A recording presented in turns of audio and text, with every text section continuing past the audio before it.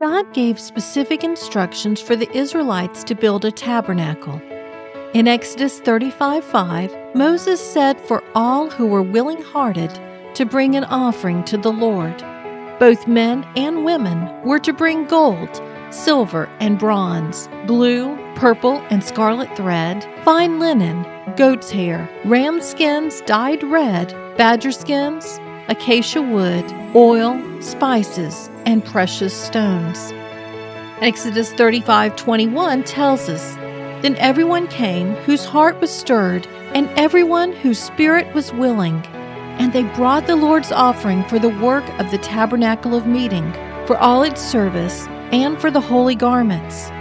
In verse 22, Moses makes sure that we know that both men and women brought earrings, nose rings, necklaces, and gold jewelry.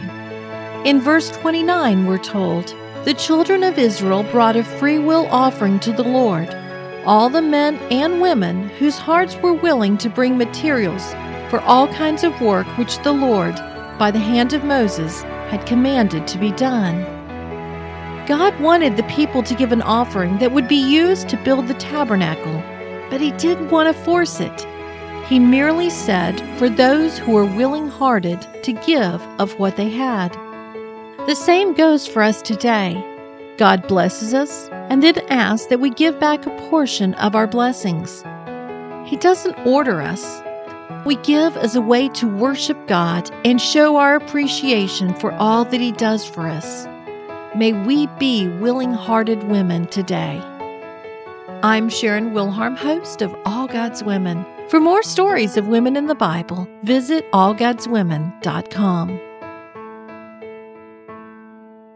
If you enjoy listening to All God's Women podcast and radio show, you're going to love my brand new Women of Prayer Bible study. Get to know the character of God by studying the prayers of women in the Bible. Grab your copy today, available in paperback and Kindle.